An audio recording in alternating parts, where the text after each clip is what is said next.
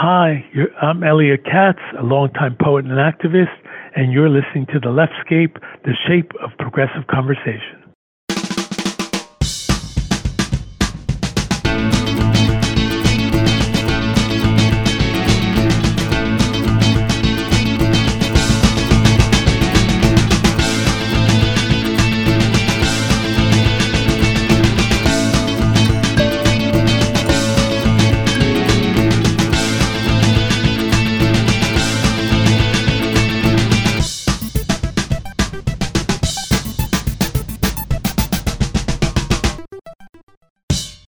Hi, I'm Wendy Sheridan, and this is The Leftscape, the shape of progressive conversation.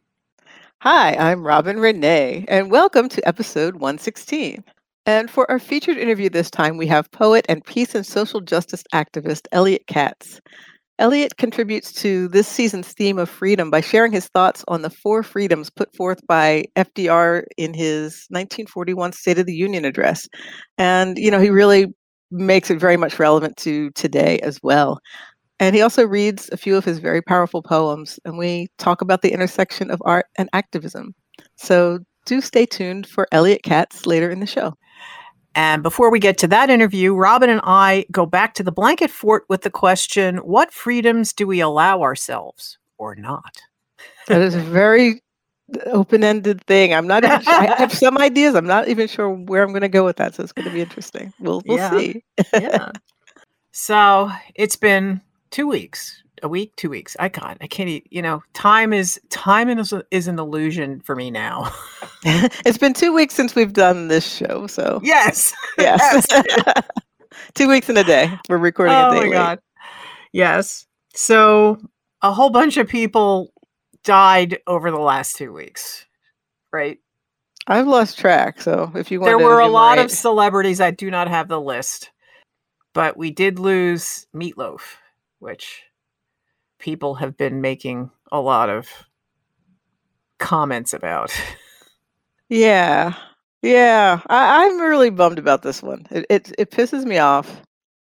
Like, I'm both sad and angry. Yeah. I think was a really, really unique performer. I got to see him one time at Rutgers. Oh. And and also, and his writer, Jim Steinman, who passed away in April of last year, God, right. He died too. I loved him as a composer. He was just so over the top, like more over the top of the top, Yeah.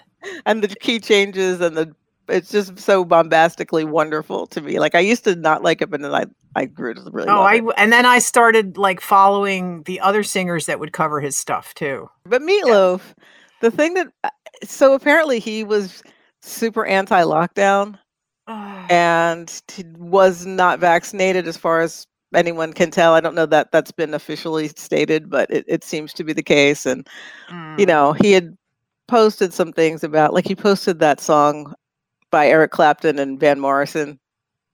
That was their anti-lockdown song, which was. I don't remember that. I don't know what that one was. It's not. Don't ever listen to it because I won't. It's why I don't know it. It offends me as a song. It's musically bad, and the message is terrible. Well, I mean, if the message is terrible, it really doesn't need to be a catchy tune. Right. There you go. Yeah. So it's a self-fulfilling. Right. Yeah. So it's like he was. I guess you can be both a perpetrator of this stupid, all false information about vaccines and also a victim of it, because how do people get these ideas? It's just, I just feel annoyed about the whole There have thing. been a lot of that combo of perpetrator and victim of the false information. It's sad that Meatloaf was one of those. I saw him at the Stone Pony when I was married to my second husband, who was 6'4" with long red hair and kind of overweight. And we were waiting for them to come on. And I swear to God, everybody at the Stone Pony was asking him if he was related to Meatloaf. And then Meatloaf comes on and I look at my ex and I go, well, okay, I see why everyone's asking that question. That's funny. Wow. Oh, man. So anyway, what else happened since we've spoken? Well, that was I knitted a dog sweater. That's my big thing that happened. And I sprained my ankle, which kind of preceded knitting the dog sweater because I couldn't do anything else except sit down with my foot up for a day or two. Right. So I said, all right, let me knit something. And I go, all right, let me try knitting a dog sweater. And it was interesting in learning all of the different places to measure a dog. And the dog is a very cooperative dog. She was really good. And she likes the sweater because if you show it to her, she tries to stick her head in it, like tries to get into it right away. So, wow, that's cool. Yeah. And she looks very dapper. We'll post a picture. I guess, I don't know. Do you want to put it on the website or do you want to save it for the newsletter to make people sign up? Let's make it a newsletter thing. Okay. That sounds good. It'll be in the Leftscape Lookout, which we'll talk about more in a minute. That's right. Oh, man. And I don't know. There's other things in my life. I hung out with some friends Saturday, and we tried to have an outdoor hangout with a fire, and the heater didn't work, and the projector we were trying to watch something with, and it was like it was too cold for anything, including the stuff that was supposed to keep us warm. Yes. So that was kind of an aborted mission. It was funny. But anyway, so such is life. You can catch a new episode of The Leftscape every other Wednesday, except for this week, which is Thursday. And subscribe to our show on our website, leftscape.com, or find us wherever you get your podcasts. Make sure you sign up for automatic downloads so you never miss a show. And we can see our numbers that we have been reaching more people lately, and I'm really excited about it. I know Robin is too. So please, let's keep it going. Share the podcast with your friends. Yes, absolutely. And follow us on Facebook, Twitter, and Instagram, all at Leftscape. And when you're over on our website to check out our show notes, sign up for the monthly-ish newsletter, the Leftscape Lookout. Wendy was correct. We were about to mention it. And if you want to love us a little bit more, you can leave us a review. And we could really use some Google reviews. So if you dig the show, let folks know. Google us and look for the link to leave us a stellar review. And we thank you very much. Yeah, thank you. And there's something else you could do. You can join us over on Patreon for extra content. Your becoming a patron helps us keep making this show better. Join us at any level. You can start out at front row seats tier for just $1 a month. And you can have the opportunity to attend patron-only hangouts and chats, and you'll have access to our special segment, We Should Be Recording This, and more. For this month, our We Should Be Recording This Patreon exclusive, we take a deep dive into this season's theme of freedom, where we share much more than what you get on the show. Yes, very, very cool. And we actually have a rewind this time. We don't have them often, but sometimes we want to go back and talk about something that happened in the last show, or just, give a follow-up or a correction or something like that. And this time, in our question at the end of the show, we answered a question by Ann Sabah, and she listened to our response, which the question was, who's your favorite Golden Girl? And we showed that clearly neither of us really were Golden Girls experts. We were trying to figure out how many of them there were and who played what and all this. So she just wrote to clarify that Estelle Getty was the mother of B. Arthur in Golden Girls, and she was done up in old, quote unquote, old makeup. So that's the fourth person that we weren't sure how that fit. Yeah, after we recorded that show, I actually watched the pilot of the Golden Girls just to see if I wanted to watch it, and I didn't, even though it's kind of dated and it's weird because I know when it came out, I was too young to be interested in a bunch of old ladies, and now it's like, oh shit, they're all younger than I am now. Oh no. So that was kind of just a weird thing because I'm looking at older B. Arthur and I'm going, oh gosh, she's got to be in her 50s because she's still working and I'm not anymore. Wow. Perspective. Oh, well, indeed. So I guess now it's time for 3 random facts and the news. And I have the first random fact. 99% of people cannot lick their elbows. And then I added this extra bit. 100% of people can lick somebody else's elbow. So I would like to see someone lick their elbow. That's a weird 1%. I am not aware of. So yeah, I don't know I'm that not sure I want to Google that, but yeah. We'll see. I'm sure at this point it's a euphemism. There's got to be a rule 34 for that one. Yeah, I'm pretty sure. That's scary. And speaking of sexual type things, it turns out this is actually a news item. I was going to put this in news, but it's kind of fact-ish, so make it a fact. And it has to do with animals. So. That's right. Female dolphins have a clitoris, much like humans. They have active sex lives with frequent dalliances, not for reproduction. One reason may be that the prominent female dolphin clitoris provides sexual pleasure. So I thought that was pretty cool news. I also know dolphins do a lot of threesomes. Dolphins do a lot of all the things. They're pretty randy critters. And, yes. That's not a species I would not mind reincarnating as. Because they seem to party a lot. I feel like, you can get high on pufferfish too. They have fun.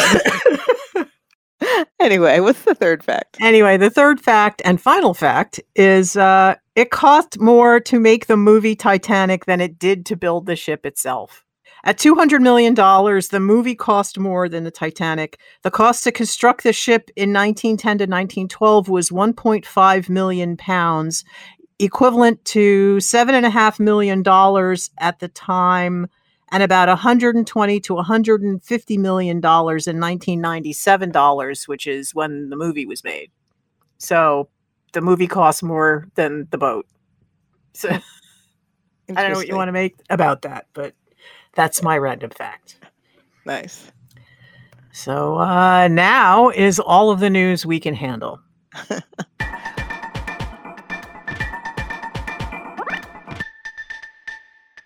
Well, I have been keeping an eye on the January 6th Commission, who are, trying to get to the bottom of what happened during the insurrection and what led up to it and who knew and all this stuff. It's getting so weird. Like it surprised me. I don't know why I'm shocked anymore about this. But when they were discovering the falsified electors, and these documents that just like announced these false electors, and the fact that it was like Rudy Giuliani plan, like, I don't know, the whole thing is so bizarre. It's so bizarre to me. But anyway, so the people that they've subpoenaed is Mark Meadows, former White House Chief of Staff, Daniel Scavino, who was the former White House Deputy Chief of Staff for Communications, Kashyap Patel, former Department of Defense, Steve Bannon, and Rudy Giuliani, which actually made me laugh out loud when I heard that. I don't know why. I guess I have schadenfreude about him. And so voluntary interviews, they've got Kevin McCarthy, Jim Jordan, Scott Perry, Sean Hannity, and now Ivanka Trump, which was the big news recently, that they've politely said that they would like to speak with her. So I don't know when that will turn into a subpoena, because a lot of people think she'll just ignore the invitation. So we'll see. I was kind of amazed when the Supreme Court allowed the records to be released from his administration for almost unanimous with what's his name? Thomas, I think. Thomas was the dissenter, and that could be because his wife is kind of implicated in some of this shit. His wife was actually speaking at the rally. Oh, wow. I didn't know that.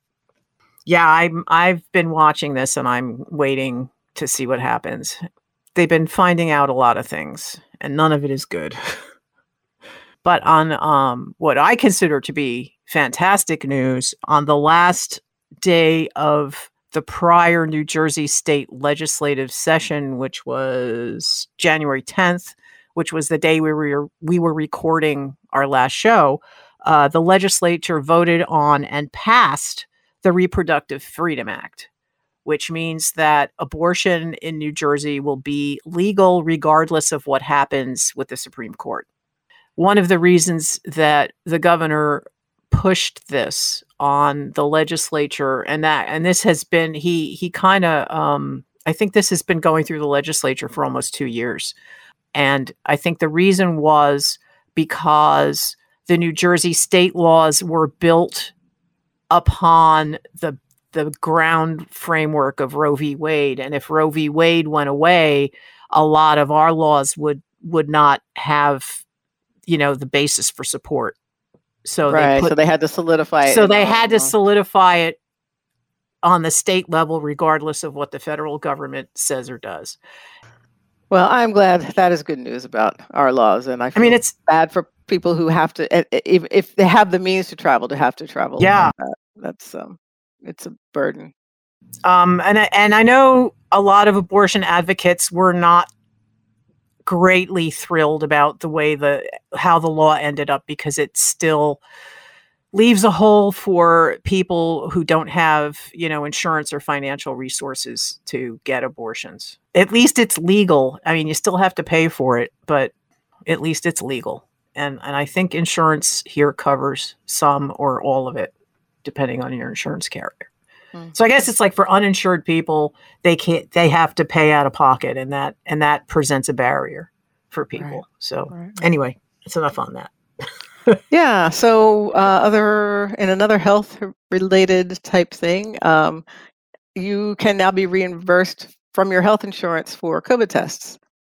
And I'm looking at this article now, and it says that, and I know there are some different rules depending on if it's Medicare, Medicaid, your regular, work-related health insurance. There's all different things, so you would have to look into it. But in general, insurance companies and health plans are now required to cover 8 free over-the-counter home tests per month, per covered individual per month. Yes, right. So, for instance, a family of 4, all on the same plan, would be able to get up to 32 tests covered by their health plan per month, that's good. Yeah. I mean, it's, we've been buying them, and I have to see if I can dig up the receipts and if it works for stuff from before whenever this rule came through.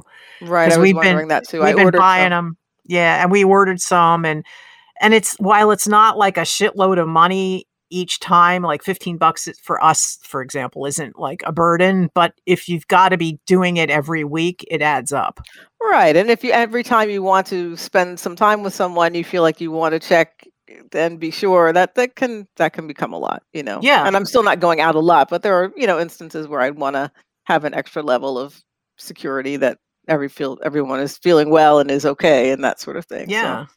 And the other thing is that there are 4 free tests per household from the U.S. government. So there's covidtest.gov and there's USPS.com/COVID test. Either of those, you can go and order your 4 tests per household. Which that in itself is problematic because there's many households with more than 4 people in them. Sure. And I heard that it's the way it's like apartment buildings are being counted as one residence or something. There is a snafu happening with this whole rollout, which is apparently it's how we do things now. There's going to be stuff that's fucked up immediately right after. Right. So, I mean, it's a drop in the bucket, but it's those things combined. I mean, we're getting somewhere at least. That I'll say. But yeah, an apartment building is not one residence. No, I know, and it was. Figure that one out. I hope they figured it out. So. Really. And another thing, listener Tony Rogers sent us an article, which is really it's a good discussion starter. It says major media outlets can't stop describing police violence as officer-involved incidents. And basically, after the murder of George Floyd, the Associated Press issued guidance that reporters should not describe instances where police shot someone with neutral language. If someone shot someone, they should say it as succinctly and clearly as possible. But apparently that has not really taken hold. And you still get things like North Hollywood officer involved shooting incident in That's like, all right, that's also redundant. North Hollywood officer involved shooting incident in North Hollywood. I guess it could have happened somewhere else, but that was the case where I believe it was a Macy's. Someone had a gun at Macy's, and this officer was called in, and he went in, ready to shoot, and his fellow officers said, "Hold up," or something like that. But he shot the suspect, and also the shot pierced a wall and killed a 14-year-old girl. Oh man. And but so there was some indication that like the people around him were saying like you need to slow down and wait, but he didn't, and so that's an officer involved shooting apparently. But anyway, there's a call to really be clearer in our language, and I think that really affects how we think about things, so over the last 20 years or so it's become officer involved, regardless of the situation. That sort of I'm wondering if the police department doesn't have influence over the editors because they don't want to start a riot or something. I don't know. They come up with bullshit reasons for why they want neutral language. And I have also noticed that the language that they use to describe certain crimes against women are written as, it's in the passive voice or something like that. Like a woman was assaulted instead of like the suspect assaulted a person. Yeah, like I guess something that happens to the woman and then there's nobody else involved, Right. Mistakes were made. But yeah. So anyway, this is an article. This is in HuffPo. I will give the link, and it just gives some ideas about how people could be clearer, and I think it helps me think about how I could be clearer in my own language and writings too. So something to think about for everyone. And we have like some sort of slightly linked articles today. So this is another LAPD story. And in this one, and I had to laugh at this, LAPD cops were fired for catching a Snorlax instead of stopping a robbery. I laughed when I read that. So apparently this happened in 2017 when Pokemon Go was still really in its height, I guess you could say. And they got a call about a robbery happening and decided to ignore it because like they had seen a Snorlax somewhere downtown or wherever and followed that, and one of them got it. And then after that there was a Togetic, I think, that they both caught, and they were saying like how the guys will be so jealous that they got these creatures. Oh my god. And and afterwards they were fired, and this came up only because they're appealing. Oh, so okay. That's how they're appealing now. Okay. Right. So that's how it came out in the news. It wasn't really a news item at the time. Oh my god. And I have to admit, as a huge Pokemon Go fan, I talked to a couple people who also play, and they were kind of like, but it was a Snorlax.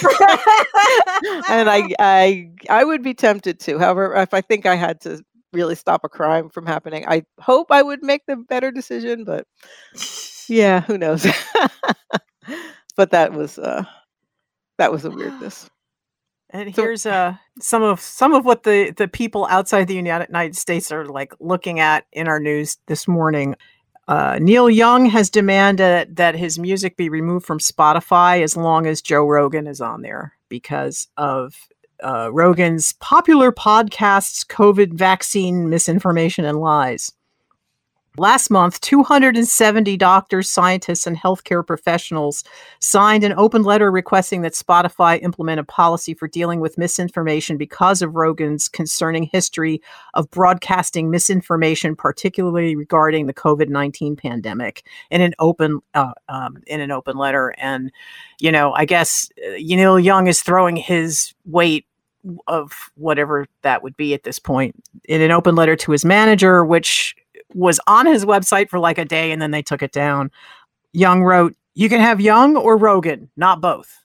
So, wow. I don't know how much influence he's going to have over Spotify, considering that I think they paid Rogan some ridiculous amount of money to be exclusive on their platform. Yeah, he is the biggest podcast in the world. It's huge. I've only heard him in passing, honestly. I've only heard of him. So okay. But I do know that he's got, like, he'll talk to anyone, like he sort of tries to treat everyone as equal, like any expert or non-expert who has something to say, he'll talk to for hours, and it's sort of like the just asking questions mode.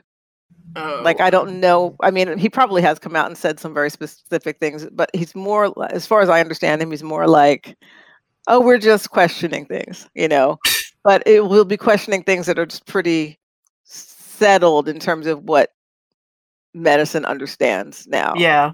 And that's right. So it causes a big problem, and millions of people are hearing him, every day. So that's strange. And, Neil Young is not at the height of his career, but I like the fact that people who are his fans, who maybe were not sure, will get a little bit more of a positive influence on him taking a stand. So everybody's voice matters.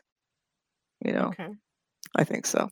And that's all the news we can handle today. It really is.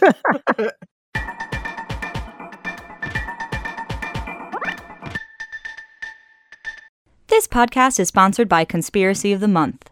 Have you grown bored or complacent with the quality of conspiracy theories being shared on social media? Have you thought about floating some theories of your own but don't know where to start? Well, we have the monthly subscription box for you. Conspiracy of the Month will send you a curated box chock full of deepfake video clips, pre-written tweets, and hashtags that would make any Russian troll farm green with envy. Share with your friends, enemies, frenemies, and soon-to-be estranged family members. Sign up for your monthly subscription box by leaving a bag of cash in locker 2016 at the Port Authority bus station in Manhattan. And now, back to our podcast.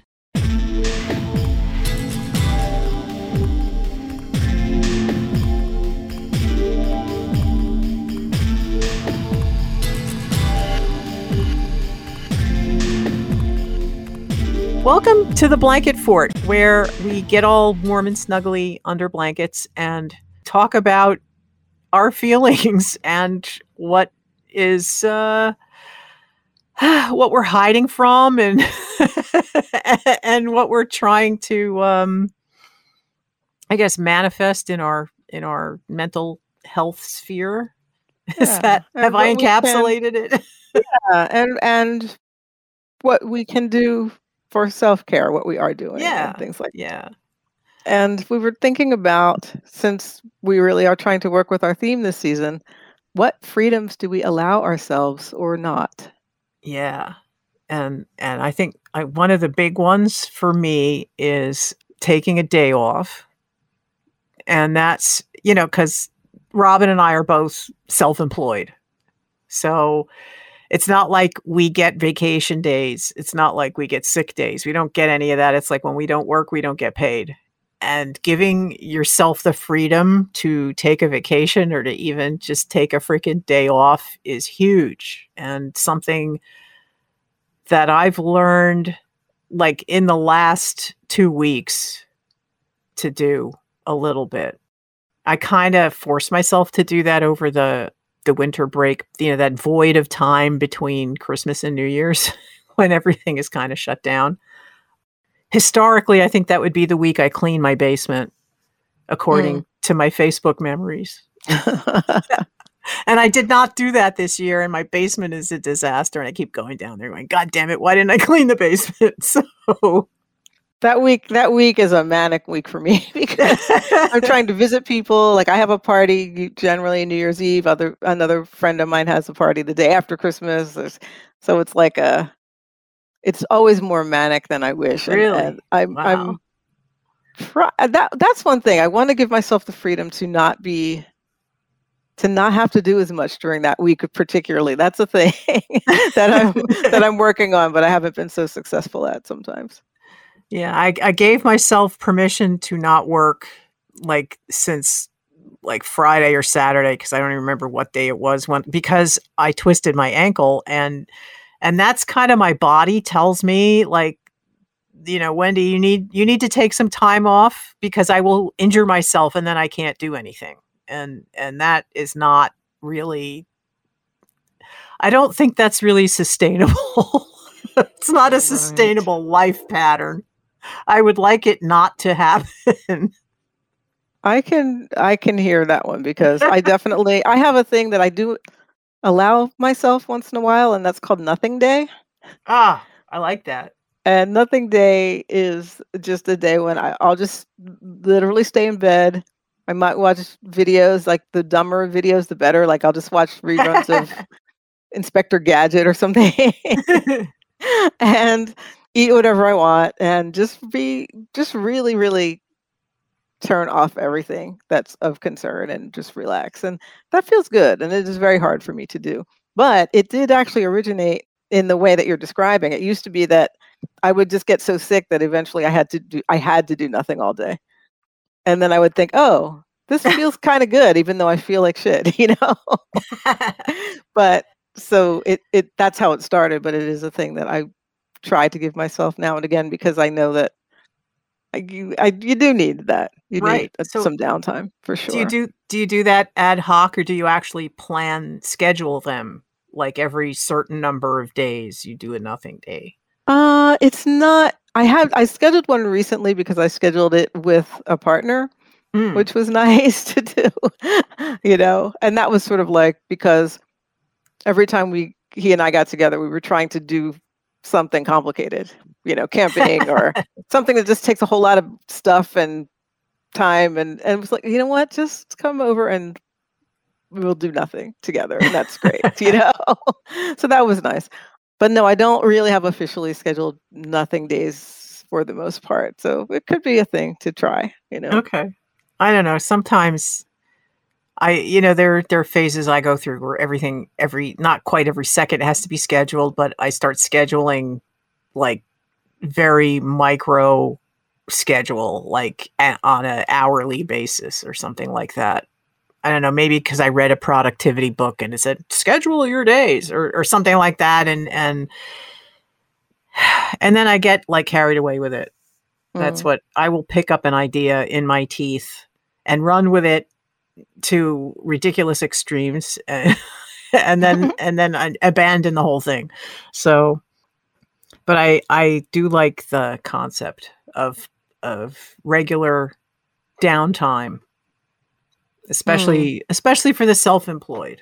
It's a balancing act because you're thinking about the money you're not making, and if your financial situation isn't great, that anxiety kind of wipes out any relaxing benefit you're going to get from the day off. So, you have to kind of give yourself permission. It's like, look, I'm not going to make money today and I'm going to be good. I'll be okay with that. And I'll make twice as much money tomorrow or something, talk to yourself. Convince you, because otherwise it's like you're not going to be relaxed. And the whole point of it is to chill, right? That's like the whole point of that. Yeah. Yeah. That's an interesting thing too. I mean, the whole needing to think about money as much as you do as if you really are purely entrepreneurial. And I know that for the longest time I've had a conflict with it because it's like I don't like thinking about it because it feels, I don't know, not dirty, but just not the topic of interest, and because I feel like the world should be about other things more or something like that. It's partly political, partly kind of creative, social or something.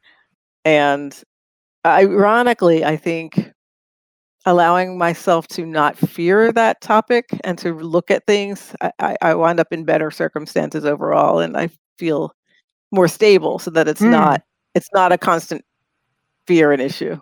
Right. Well, I don't have it myself anymore because, well, two reasons. One is my husband is working full time, so he's the safety net, and I, I'm collecting retirement pay, so it's a lot less of a burden. I mean, I do need to make some money or things will be tight. I personally like to have a nice big cushion that can handle like an expensive car repair that's sudden and needs to happen because otherwise nobody's going anywhere, that kind of shit. I like to have money for that just sitting, and I have that. So I can relax about money now, which is a new feeling for me that I really haven't had before. And I guess that, the freedom that comes with retirement is something that I'm still trying to wrap my brain around. I used to, like last year I said, no, I'm not retired. And this year I'm semi-retired. So I have a toe in retirement. I'm not like, I am not mentally there. I don't know if I will ever mentally be there, but I think about what that would mean and what I would be free to create if money was not a factor. What kind of art would I make if I'm not thinking about, is this going to be saleable or, whatever.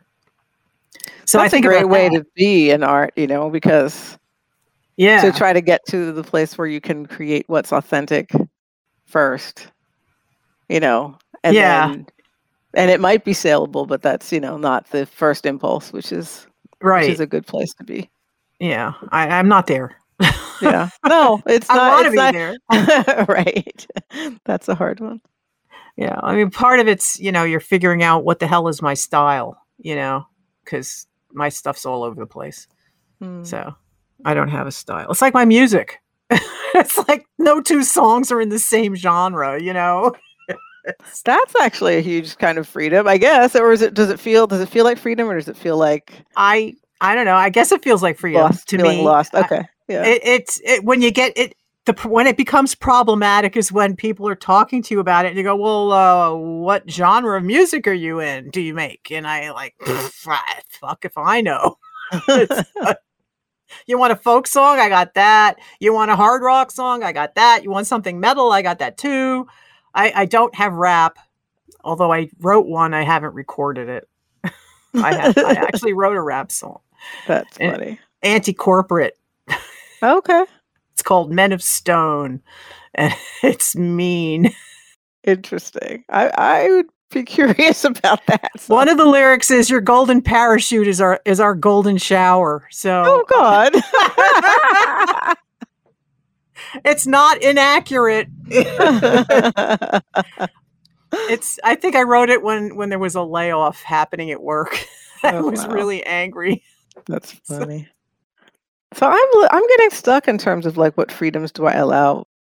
I think, so it's so funny because I keep thinking in terms of scheduling also. And I think that I have been, to put it this way, I've been allowing myself to do the things that make me feel healthier overall. And that kind of does require forcing myself to make time. So it's not like, it doesn't feel like allowing, but it is really what it is. Because I could easily just work or fritter away time doing things, and then missing out on the things that really feel important. Like I've been exercising a lot, which I love. Not even a lot, but like consistently. Okay. And that makes, I just feel 110% better, Yeah. And I love it. And so, but it takes me going like, okay, I'm going to stop what I'm doing now because this other thing will get done and it'll be fine. And I'm going to do this thing that I really like and I've been missing, Yeah. I mean, that's, yeah. Yeah. I have to get to the point where I can do a fun thing before the not fun things. Like if I wanted to just do art or something like that, and it's not for a client and it's not a commission or it's not any of that stuff, it's just for me, I say to myself, no, you got to do all this other shit first. Right. And then by the time all that's done, it's like time to cook dinner or time for something else. And the art time is gone and it doesn't get done. And it's like, I don't get that. If you leave it as a reward for doing something else and then you never end up rewarding yourself, it's like, what's the point? And then it's not happening.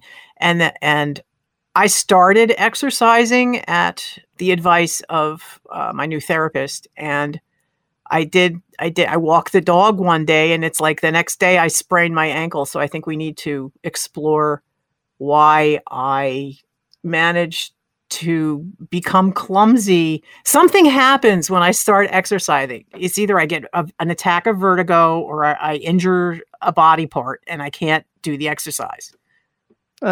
This is a consistent thing that has happened in my life, and it's physical. And I'm wondering now. It's physical, and you wonder, like, how do you arrange for that to happen? Right? Yeah, exactly. It's a weird thing. I've had things like that. There's something going on. I'll bring it up with my therapist in the next session, and we'll see. We'll see what she says. Well, I'm glad. I know that in another blanket fort you talked about wanting to do therapy, so I'm glad that you were that last week. Yeah, exciting. Yes, that's another freedom to have therapy.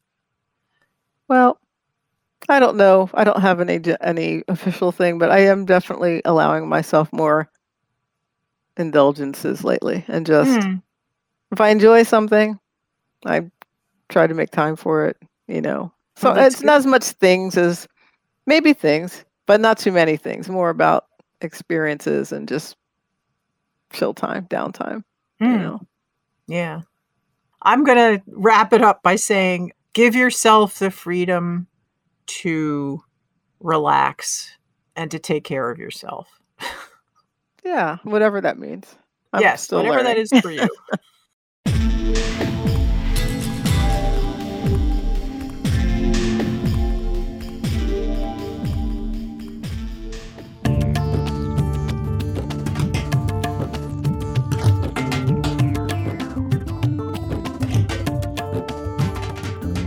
I'm really happy to have Eliot Katz with us on the Leftscape today. Eliot Katz is the author of 7 books of poetry, including Unlocking the Exits and Love, War, Fire, Wind.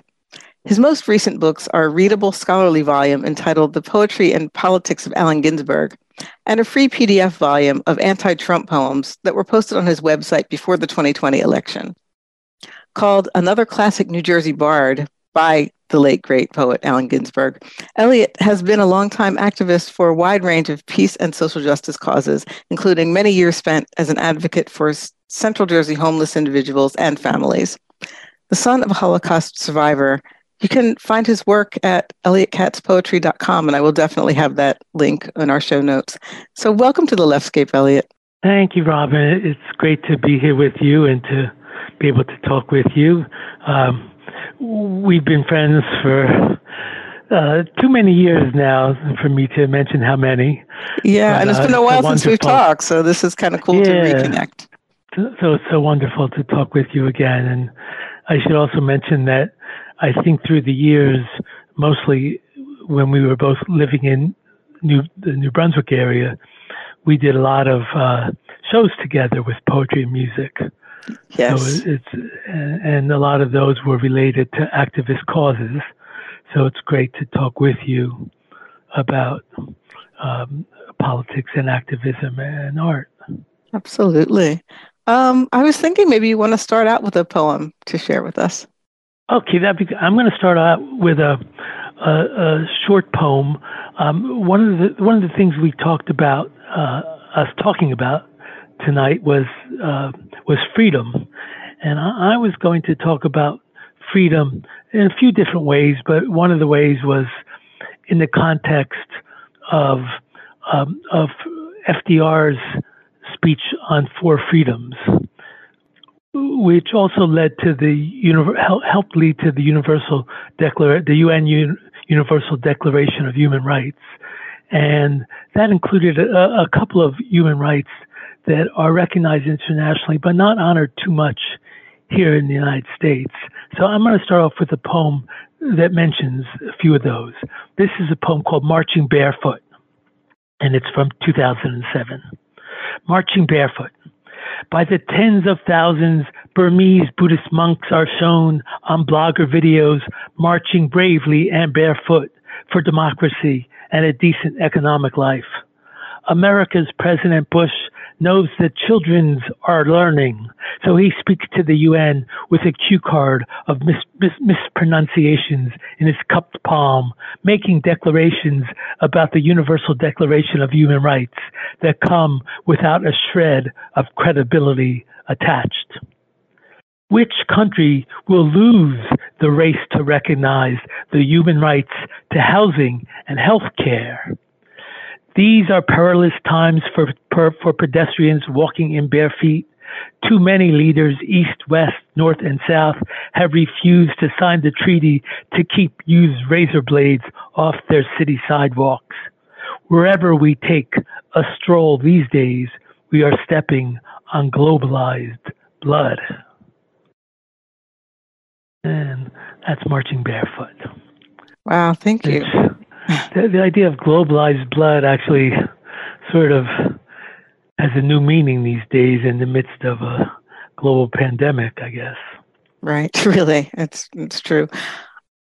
Thank you for that, first of all. And can you just enumerate the 4 freedoms that were in that speech? I know you mentioned a couple of them. I just want to get all 4 of them in my head. Yeah.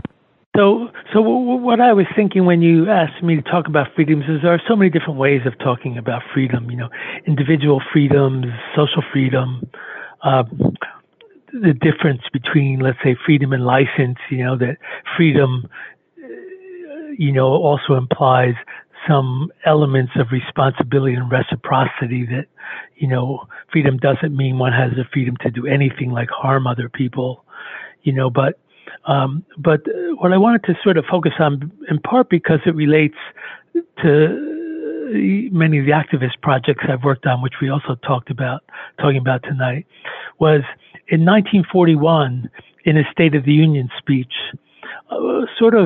following many of his New Deal programs, FDR enumerated 4 freedoms that were sort of an attempt of his to start talking about an extension of the New Deal programs.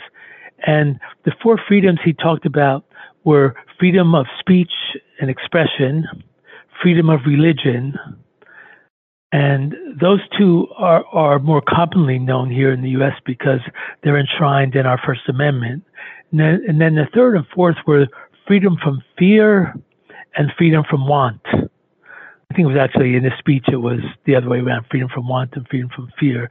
But freedom from want was basically, freedom from homelessness, freedom from hunger, freedom from a lack of health care, and freedom from fear would be like, freedom from wars, freedom from police brutality, freedom from domestic violence, freedom from gun violence. And of course, a lot of these freedoms, are up for debate what exactly would constitute those, and they also would have to evolve. For instance, in 1941, when FDR was enumerating these freedoms, one fear that not too many people had, maybe a few, really advanced thinkers, one fear that we have now that we didn't have then was climate change. So I would say, today that would be one of the things we need to work on if we wanted to really end freedom from fears. But those were really huge, yeah. But those were the 4: speech or expression, religion, freedom from want, and freedom from fear. Mm-hmm. Why do you think we have not done so well on 2 of those? You could argue that we obviously have challenges with all of them, but what do you think? We certainly have had challenges on, putting whistleblowers in jail for giving information to reporters. Sure.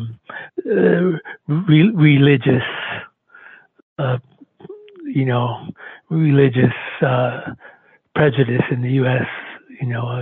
Let's say against people of the Islamic faith after 9/11, and the synagogue violence in Pittsburgh. But the last 2, after Franklin Roosevelt gave that speech in 1941, Eleanor Roosevelt was part of the core committee that put together the UN Universal Declaration of Human Rights that the U.S. is a party to. And, for some reason, those rights just have never taken hold. I think it's because in this country, there's such an individualistic tradition, in our capitalist traditions, that there hasn't been the same kind of, there hasn't been the same kind of respect for a social safety network that there is, say, in the Nordic countries like Sweden, Norway, and Denmark, for things like preventing homelessness, where in the U.S. estimates are that there are about 600,000 homeless people on any given night, and a guarantee of health care, where we have about 30, even after Obamacare, we have about 30 million people in the U.S. estimated who don't have health insurance, which is a real tragedy during a pandemic. But, even people with health insurance, often, especially with private health insurances, they decline to cover certain medical needs. So health insurance isn't the same thing as having health care. So, somehow this country has never decided to have that kind of social safety network that a few other countries have. In fact, most developed countries have more of a social safety network than the U.S. has. Right. You made a good point earlier just about the idea that freedom, and I hadn't crystallized this in my mind in quite that way, that freedom really does imply some type of responsibility. You said freedom versus license, and that is a really good way to describe that, because I do feel that there's some way that we, ideally, it's not freedom to do whatever the hell you want to hurt people, right. But right. to really pay attention to those kinds of things too, that everybody has what they need and we can live in an expanded free society at the same time, Right. And, for one good example of that, the people who believe that it's okay that there are more guns in this country than people. Right. And, and who avoid thinking or talking about the danger that creates, whether in schools or shopping malls or whatever, that's a difference that they haven't really come to grips with yet. But to me, that is an important distinction. Absolutely. So you've done some work with homelessness, you said, and you also, your poetry is also obviously very political and has that activist bent. But what have you, I guess, tell me a little bit about the work that you've done as an activist, I guess, more broadly. And if you want to say, go for it. Sorry. Yeah, I've worked as an activist on a pretty wide range of peace and social justice issues. In New Brunswick, I worked with different groups. I worked for about a dozen years with a group called Middlesex Interfaith Partners with the Homeless, where we helped to create housing programs for homeless individuals and families that are still ongoing, although the name of the group that runs it has changed. But the programs, Amanla Crossing, Imani Place, and some of those programs are still ongoing. And we also, when I was running a homeless outreach center for Middlesex Interfaith Partners with the Homeless, we actually helped coordinate kind of a rotating soup kitchen, and that helped crystallize it into one location, which is called Elijah's Promise soup kitchen, that still exists in New Brunswick. Our group, actually, Middlesex Interfaith Partners with the Homeless, which was started by this terrific activist couple who are no longer a couple, but they're both still good friends of mine, Janet Jones and Bob Nasdor. They were the first group in the country that that got federal land under a federal law that had passed a few years earlier called the McKinney Homeless Assistance Act, which said that surplus federal lands should be made available for homeless advocacy groups to create housing.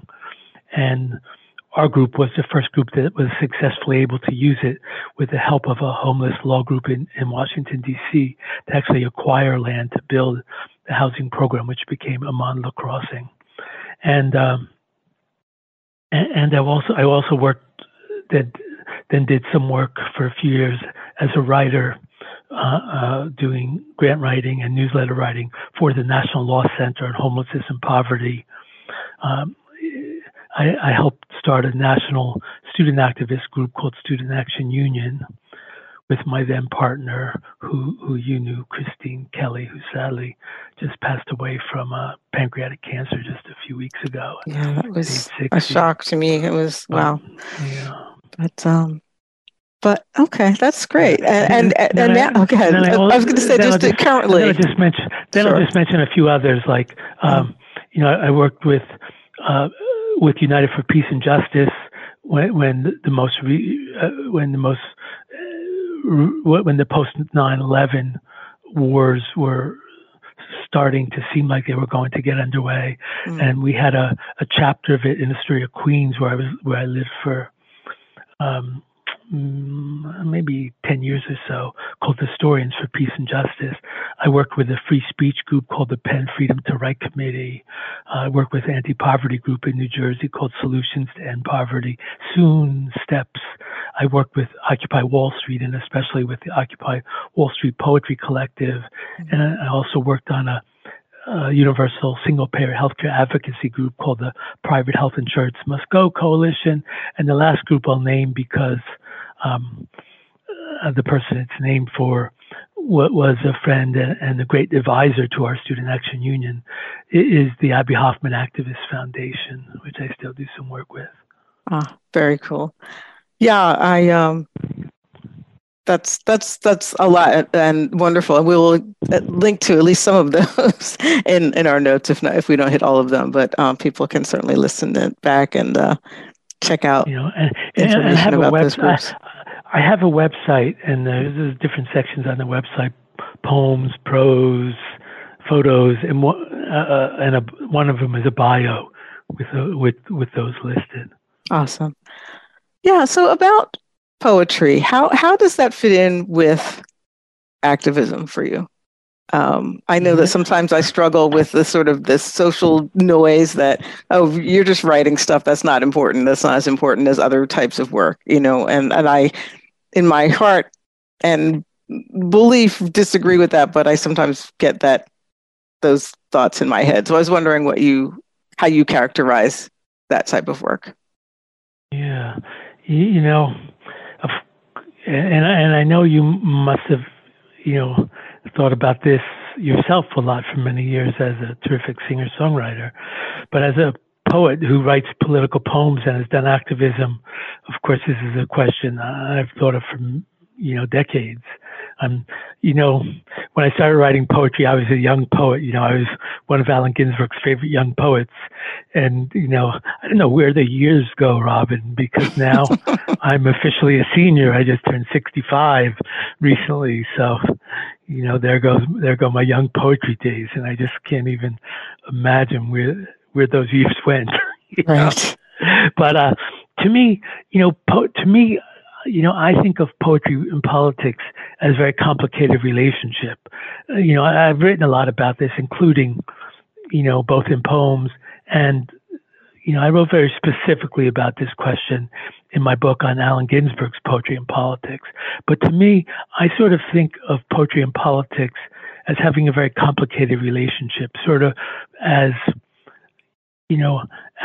sometimes different spheres that are separated by a semi-permeable membrane, so that sometimes they can come together and help each other out, and sometimes they are separate and apart.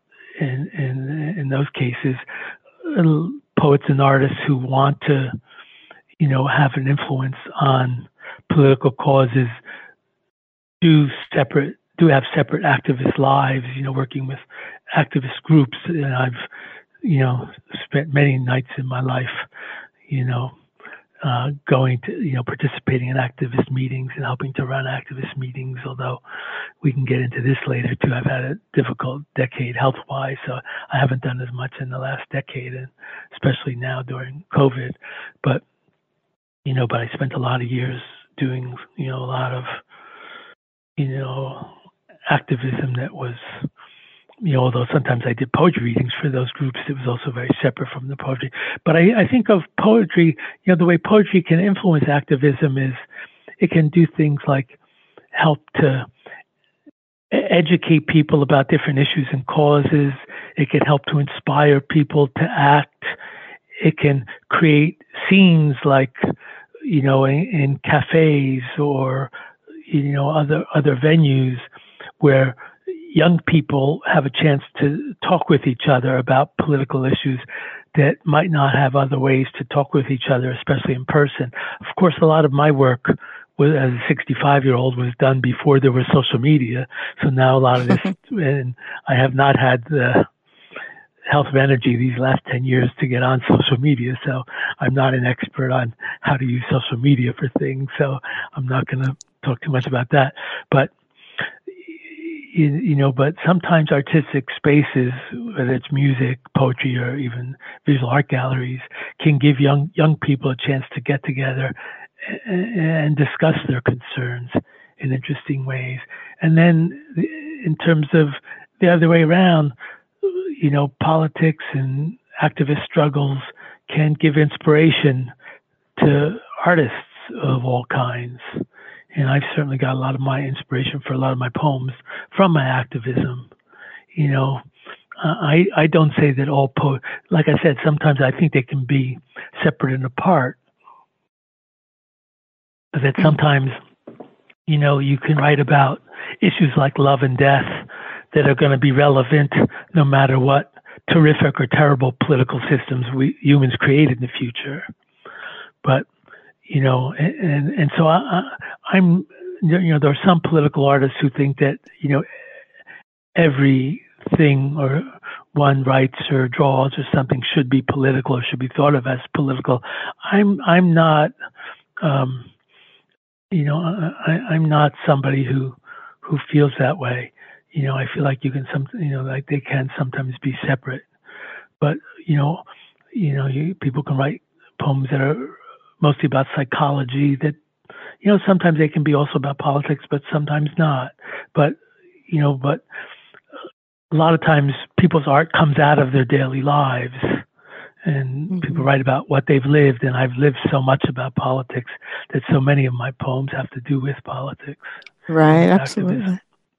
Well, I would love to hear another poem or two. If you maybe I know you said you had a poem you wanted to end with, which is a little bit longer, but if you have another one before that, and then maybe we could do an ending poem.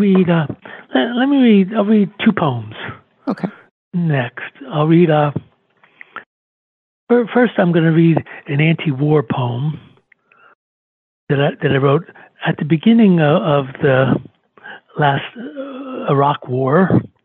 And then I'm going to read a poem that I think you'll remember because I read it in New Brunswick a bunch of times. Okay. But this is called "Can We Have Some Peace and Quiet, Please?"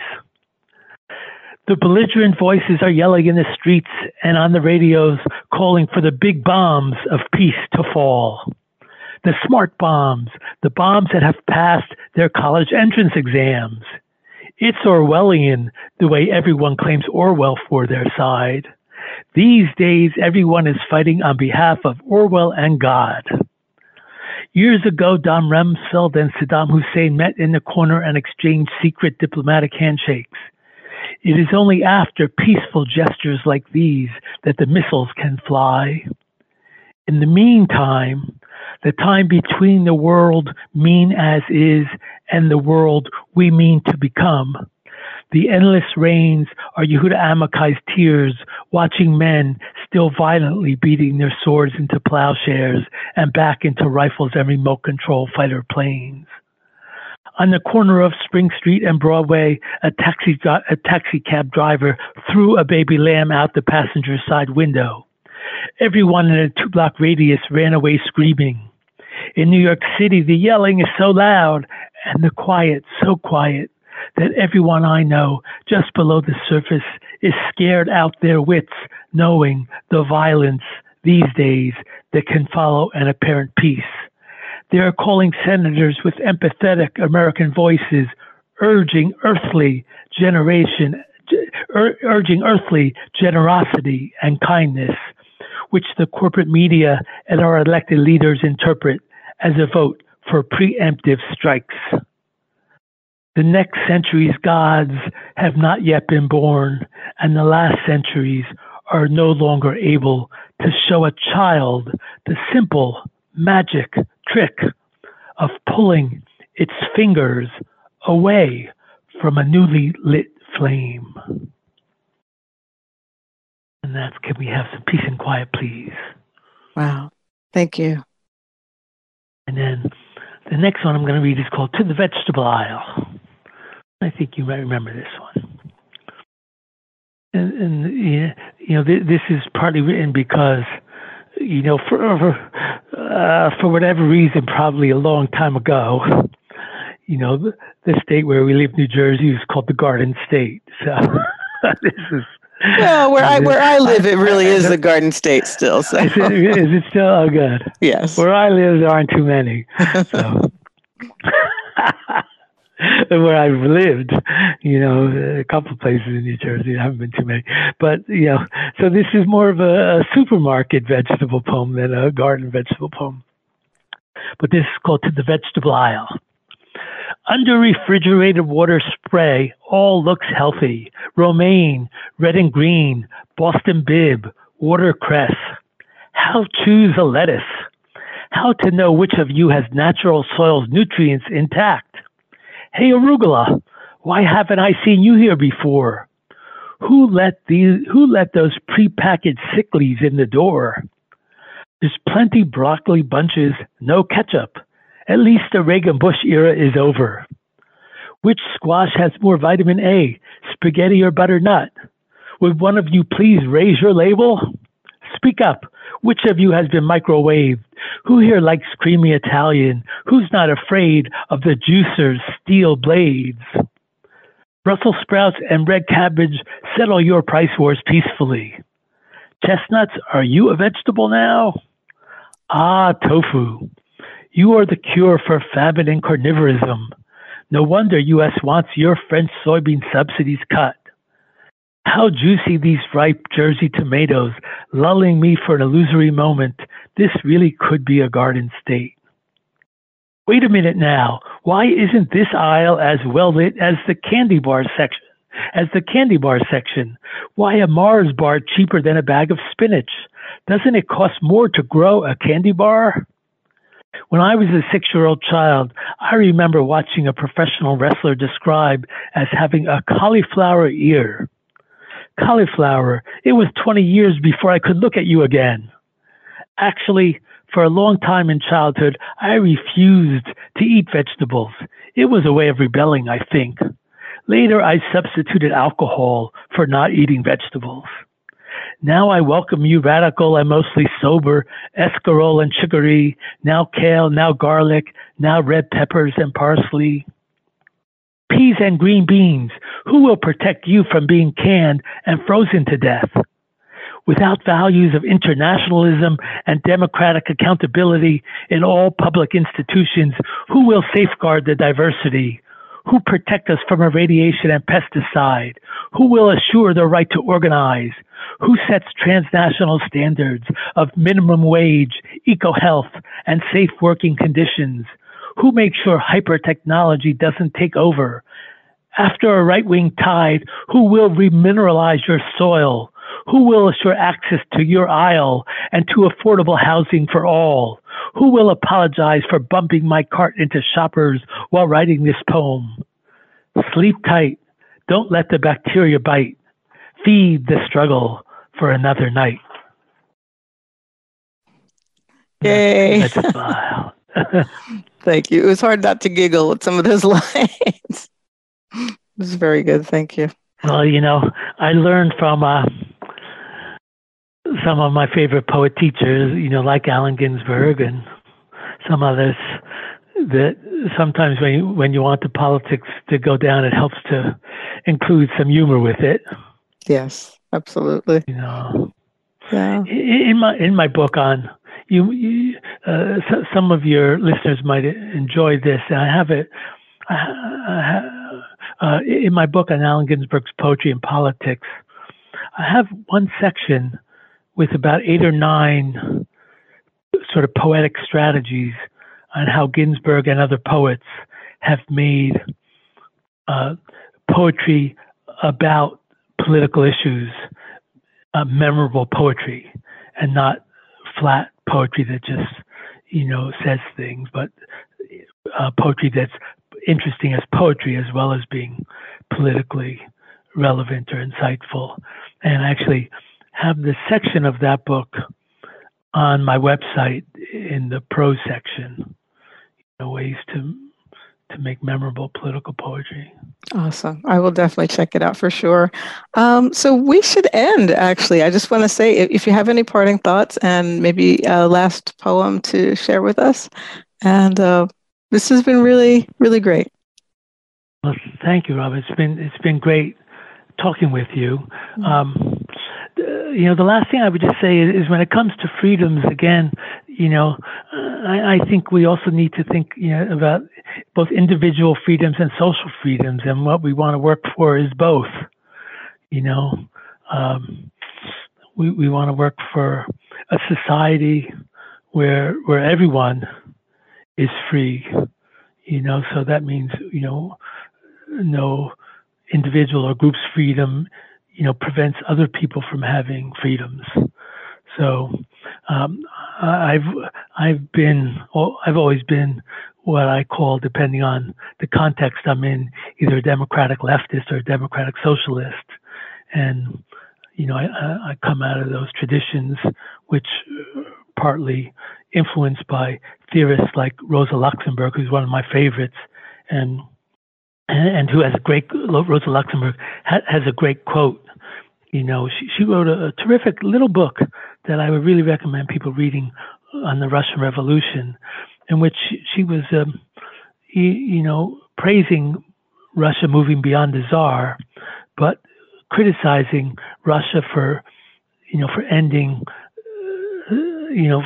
for not instituting more democratic processes in voting and free speech. And she has this great quote that I want to say about freedom, because, it's one of the things I was thinking of reading, but I think it's from a poem that's too long. So before I read my last thing, I'm just going to give this Rosa Luxemburg quote where she says that a new society could never be built by decree.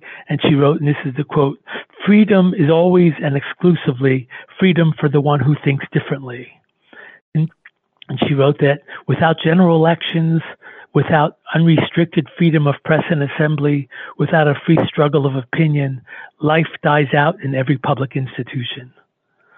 So that's Rosa Luxemburg on freedom, and I just thought I'd include that quote in this talk because I admire her work so much. But in your introduction, I think you mentioned this, that my late mother, who actually lived to her early 90s, and a very interesting adult life, was a Holocaust survivor. She came from a family of 10 in Hungary and was taken in 1944 on the cattle cars to Auschwitz, where her 2 parents and 5 of her 7 siblings were killed in the gas chambers of Auschwitz. And in most of my childhood, I knew that she had been through the Holocaust, and I knew some generalities about it. But she was really. It wasn't like today, where a lot of times people who have post-traumatic stress are told to work through it. Her generation was taught to try not to think about it. So it wasn't until really the mid-90s where she was willing to start talking about it. And so in the mid-90s, I did an interview with her about her Holocaust experiences, and I wrote a long poem called Liberation Recalled, which is actually going to be the title of a book of new and selected poems that I'm currently having translated into Italian, and that's going to be published in Florence, hopefully later this year, early next. And then I currently have out with under consideration with a few U.S. publishers. But it's a long poem, and every other section is transcribed from the interview that I did with my mother about her Holocaust experiences. And then the sections in between are my own poems in different styles on different themes, trying to sort of, through the juxtaposition, to explore questions about intergenerational and historical legacy. So I'm going to read two sections. I'm going to end with two sections from Liberation Recalled. The first one from the interview with my mother, and then the second one, one of my own short poems. And partly I'm going to read this particular section because we're doing this interview just a few days before Martin Luther King's birthday, which I mentioned in that section. So these are two sections from Liberation Recalled, and the entire poem is currently in a book, if anybody wants to get it, called Unlocking the Exits, which is published by Coffee House Press, and it's actually also on my website that people can download for free. So this is section 10 from Liberation Recalled, and again, people have to picture two voices, me interviewing my mom, my late mom. Could you tell who were the SS and who were Hungarians? Sure. The SS men were in uniforms. They had these swastikas on their clothes. And the Hungarians were not the soldiers or police, just regular people. But the Hungarian police were not resisting, they were helping. They were cooperating.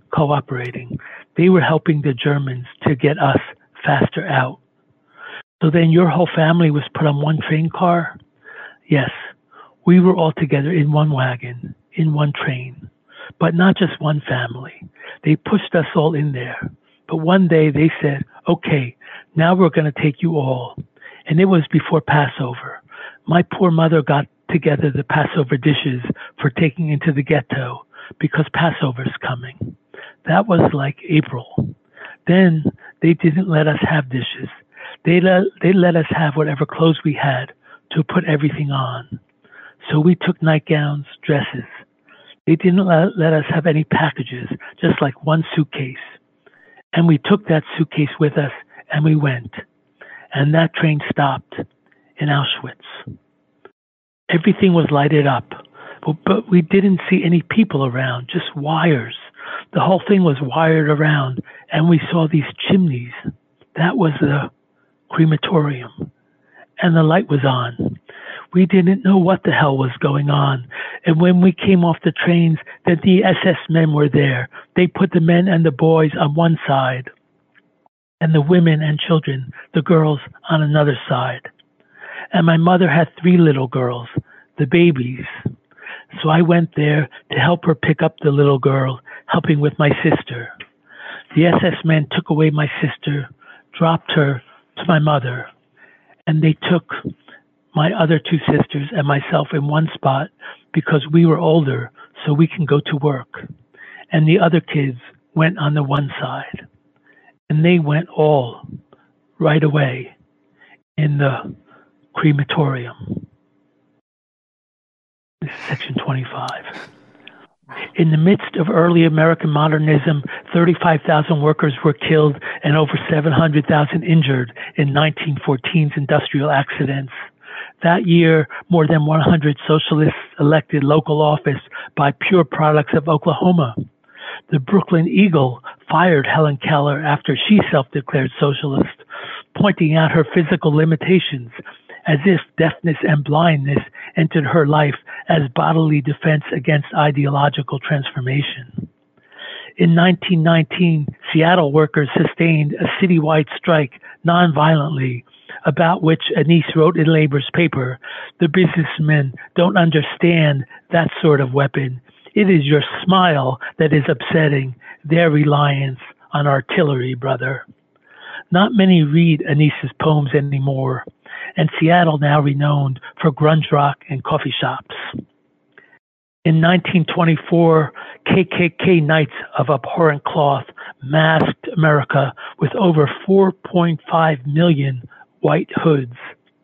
In 1932, the Bonus Army came to D.C. imploring early Depression-era payment of World War I bonuses already pledged. 20,000 vets were smacked back by MacArthur, Eisenhower, and Patton, the best military minds the U.S. could muster against its own. Opposing the most elegant thuggery big business could buy, 1.5 million U.S. Unionists nonetheless went on strike in 1934. Since then, wars have been fought, wars have been stopped. Martin Luther King's birthday declared a holiday, his radical democratic legacy quietly ignored. Developing world materials and misery prop up the Western wardrobe, yet laughter and music become more internationalized than ever. Despair, desire, sorrow, hope, stenotopic, urotopic, old stories witnessed in new ways. What is history, if not a bit of wishful thinking? Thank you so much, Eliot. I'm Thank you, Robin. so glad that you're here. Thank you, Robin. I'm glad that you're here.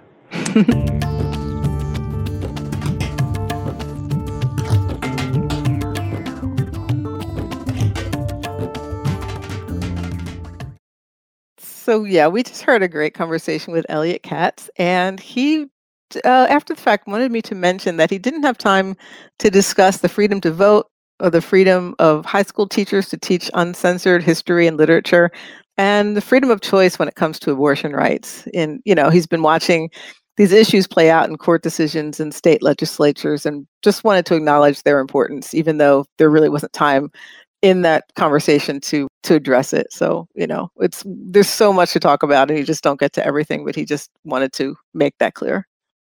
You got questions? We got answers. And today's question is from one of my Facebook friends, Greg Schroeder.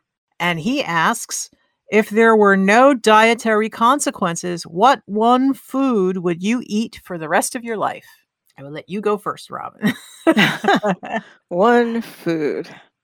I mean, there are things that I like that are sweet, but it's not like I have a favorite thing that I would really and honestly want to eat all the time constantly. But it must be maybe something sweet and coconut related, but I can't even think of what exactly that would be. I don't know. What is your answer? Maybe I'll get you better. My answer is chocolate ice cream. Okay. I actually eat that almost every day anyway, but just like a little bit. But if there were no dietary consequences, it would probably be, chocolate ice cream, chocolate sauce, lots of whipped cream. Whipped cream is a good one. A lot of, because it's like the cholesterol in that is kind of, maybe I shouldn't eat so much of that kind of thing. And anything to excess is bad. But yeah, that would probably be it if there were no consequences. If I wouldn't gain weight and it wouldn't fuck up my cholesterol, I would be snarfing those down with every meal. So okay, chocolate ice cream. Actually, my sort of analogous like desserty thing, it's crystallized ginger. Like I will eat as much of it as I buy, so I have to decide. But I love crystallized ginger, and I also love pasta, especially with like greens in it. So like spinach pasta or broccoli rabe or something like that. So yeah, I could maybe eat pasta every day if nothing else, if no other issues. That might be one. But I don't honestly, none of these things are really, it's not sticking with me as like, I would absolutely want to do that every day. But yeah, but I could, I definitely could overindulge in things that I like a lot. And there's probably a bunch of things. So, well, anyway, thanks for the question, Greg. Yeah. That's interesting. So what do we got coming up for the next show? For the next show, we have a conversation with Stephanie Sellers, who has a film out called Lust, Life, Love. Ah. I'm looking forward to sharing that conversation with you. And let's see, and what else And is we've going got on? it. Oh, the we have a Geekscape. Geekscape. I'm excited about this. We're going to be talking about the Futurama episode, A Taste of Freedom. And I'm going to watch the episode to remind myself of it beforehand. So that'll be on fun. Netflix. It's on Netflix. So and the main reason I'm doing that is because when Robin suggested the theme of freedom for this season, the song from that is instantly played in my head, and I need to share it with everyone. This is going to be good. All right. Well, I'm looking forward to that. And I hope you have enjoyed this show. And I'm Robin Renee. And you can find me on Facebook at Robin Renee Fan, on Instagram at Robin Renee Music, and on Twitter at Spirit Rock Sexy. And if you are on Discord, you can find me as Andrew Genus. And I'm Wendy Sheridan. And you can find me on Facebook and Instagram at Wendy Cards, on Twitter at Wendy Designs, and on Etsy at Wendy Cards with a Z. And on Discord, I am Voxwoman with a V. Voxwoman with a V. And remember, you can always reach out to us on social media at Leftscape. So send us your questions and we might answer them on an upcoming show. So until next time, be well, stay safe, and keep left. You've been listening to the Leftscape podcast. Sound engineering by Wendy Sheridan. Show notes by Robin Renee. Fake sponsor messages by Ariel Sheridan. Web hosting by InMotion. Remote recording by Squadcast. If you like what you hear, please share it with your friends. You can also follow us on Facebook, Instagram, and Twitter at Leftscape. Become a patron of our show for as little as $1 a month at patreon.com/Leftscape. Thanks for listening.